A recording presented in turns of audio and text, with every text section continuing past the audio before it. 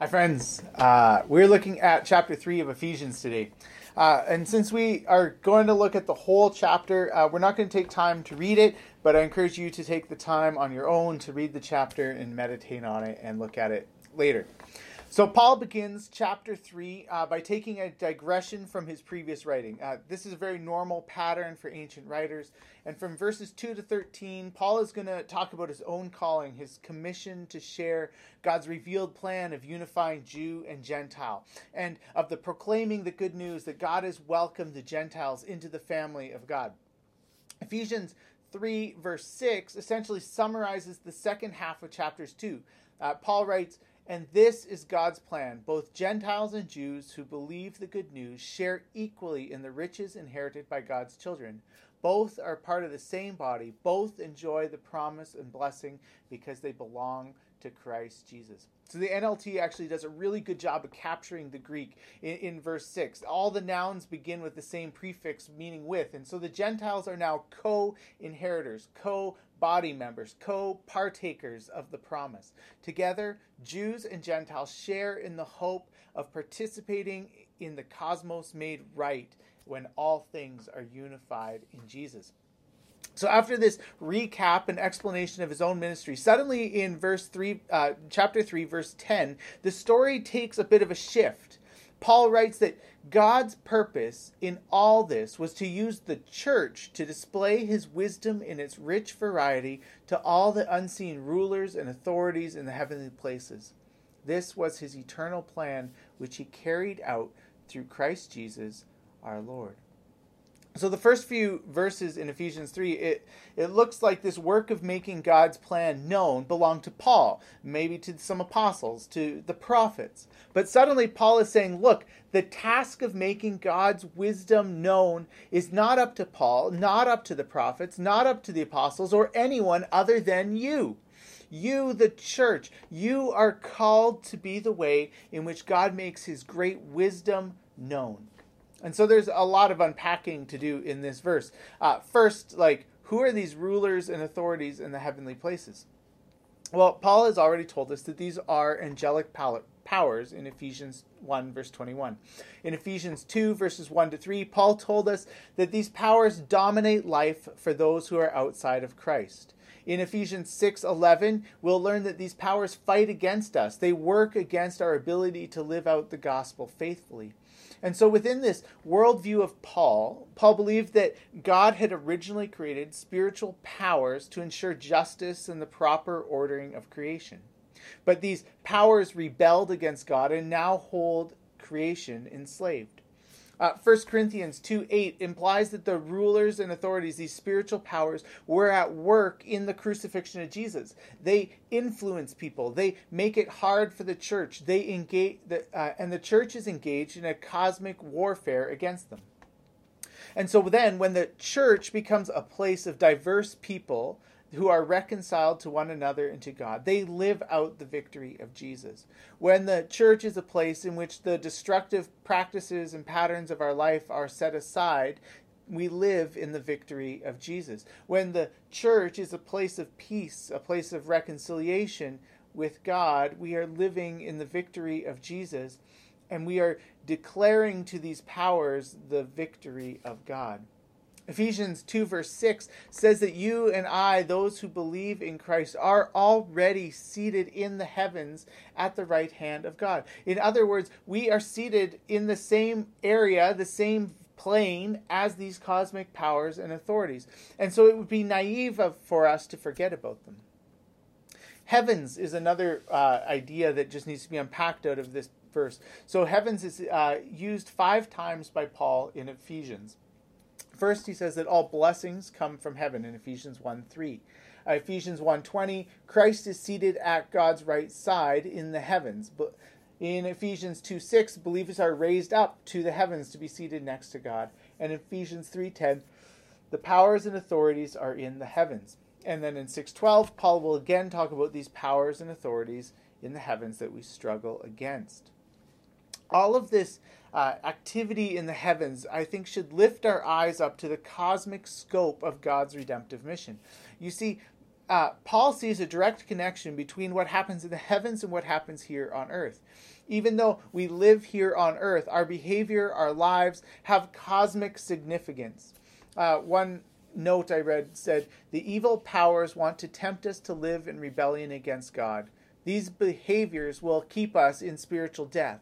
Believers battle against the heavenly powers by living in obedience to Jesus, by loving one another, by being gentle and patient with each other, and by being united."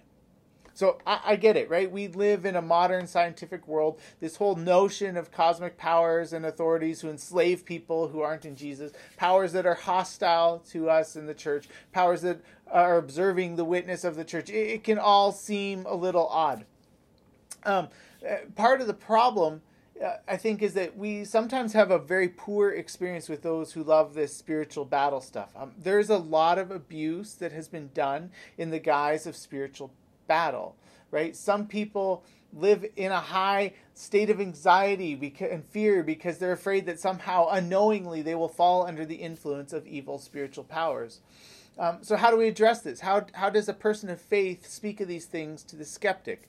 And that's a tricky question. One of the things that's important to remember is that for us who might be living in this modern scientific world where we'd like to make this about structures or about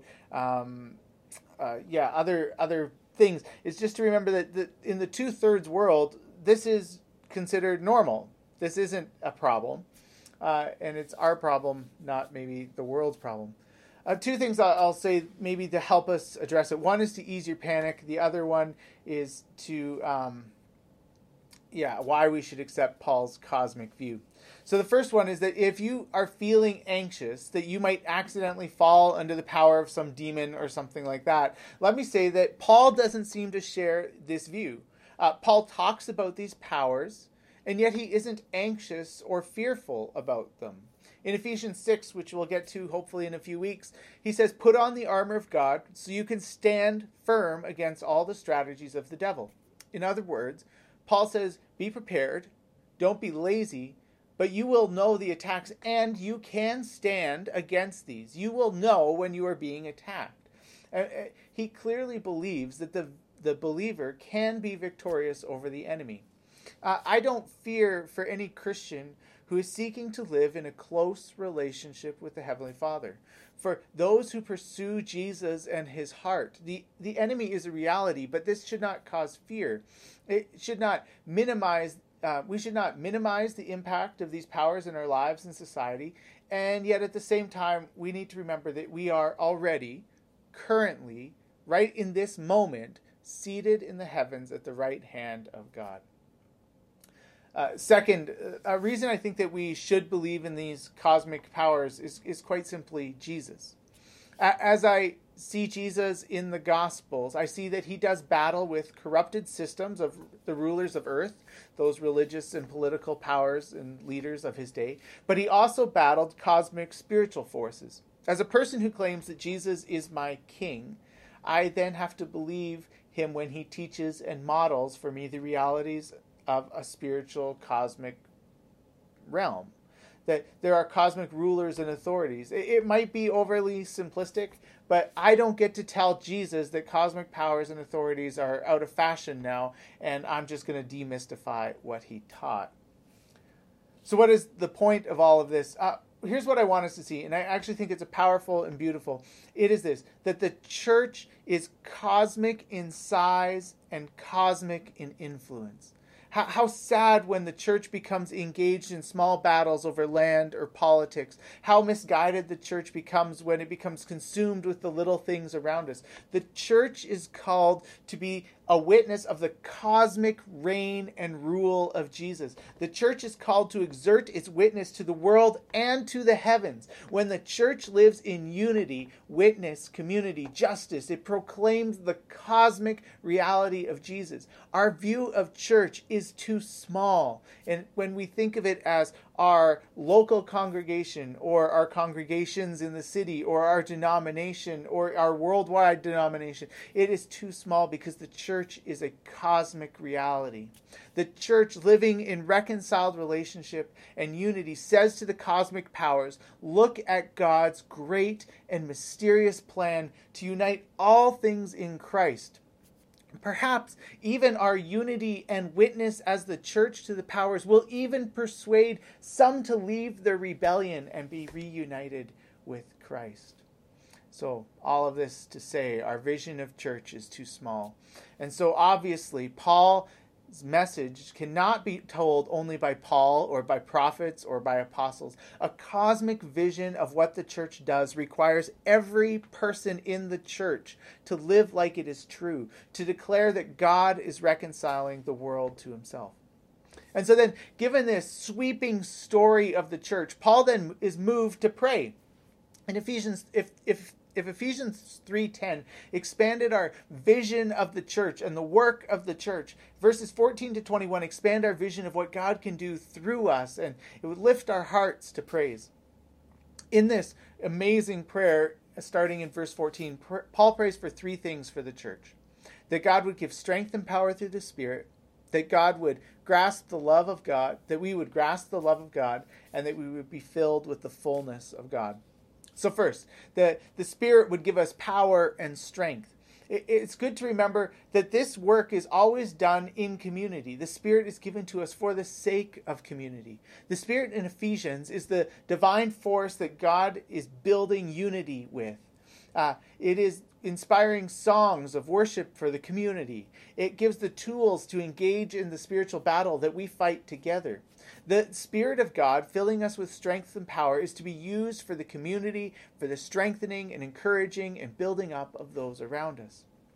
I also think it's just really important to remember, anytime we talk about power or empowering, we need to remember that this is the power of the cross. It is the ultimate act of service, that you and I are empowered to serve and love others. Paul's second request is that we would understand how deep the love of Christ is. Verse 18 in the NLT is not actually a very good translation. It says, "And may you have the power to understand, as all God's people should, how wide, how long, how high, how deep his love is." But the Common English Bible says, "I ask that you will have the power to grasp love's width, height, length, depth." Oh, I messed that up. Sorry. I ask that you'll have the power to grasp love's width and length, height and depth, together with all believers.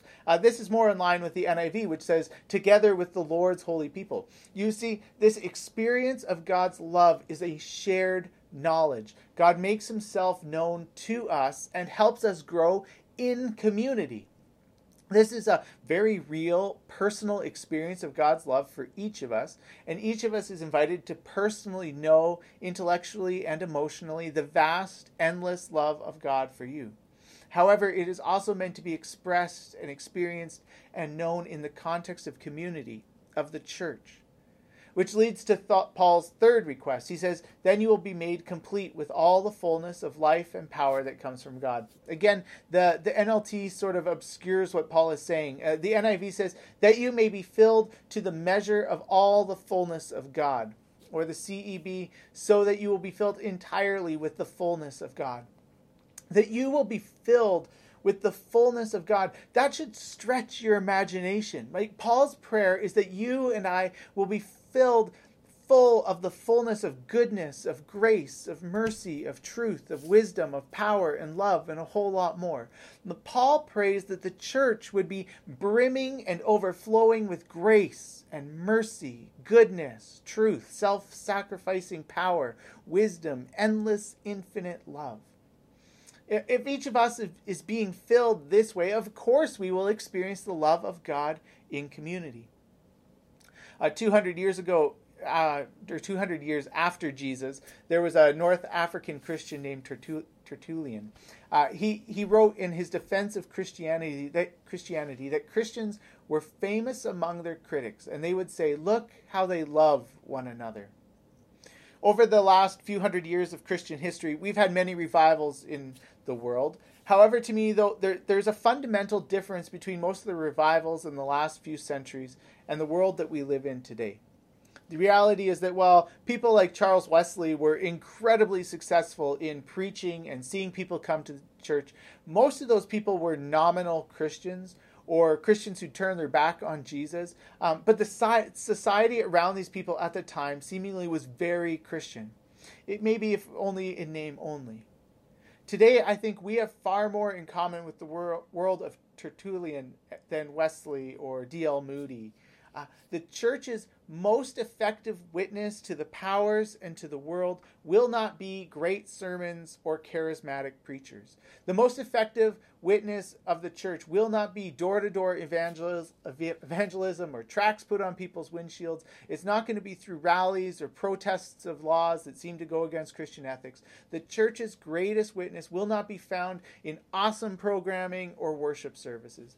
The profound and most eternally persuasive witness of the church has, I believe, always been and will increasingly be found in the way that Christians love one another. It will be in the way that Christians are a people who demonstrate the mercy of God to other Christians and those in need. The church grew in the first few hundred years after Jesus for one simple reason. Sociologist Rodney Stark put it this way: in the midst of the squalor, misery, illness, and anonymity of ancient cities, Christianity provided an island of mercy and security. Christians who knew the fullness of God's mercy were able to share mercy. Christians who knew that their place in heaven was secured by the victory of Jesus offered security. Christians who were rooted and established in the vast, unending love of God radically loved each other. And so I have a very practical call to action for us. I think that many of us don't imitate Paul's example of prayer. Like, how often do we ask for more of God for ourselves and for others? And yet here it is in the scripture, Paul inviting us, teaching us that we should pray like this. And so my super practical, very serious call to action for each one of you is this: set your timer for 3:14 p.m. every day. And every day at 3:14, pray these 8 verses from Ephesians 3:14 to the end of the chapter. Pray it twice, once for yourself and once for someone you know. Let's learn from Paul and see how this shapes our lives over the next few weeks. Grace and peace.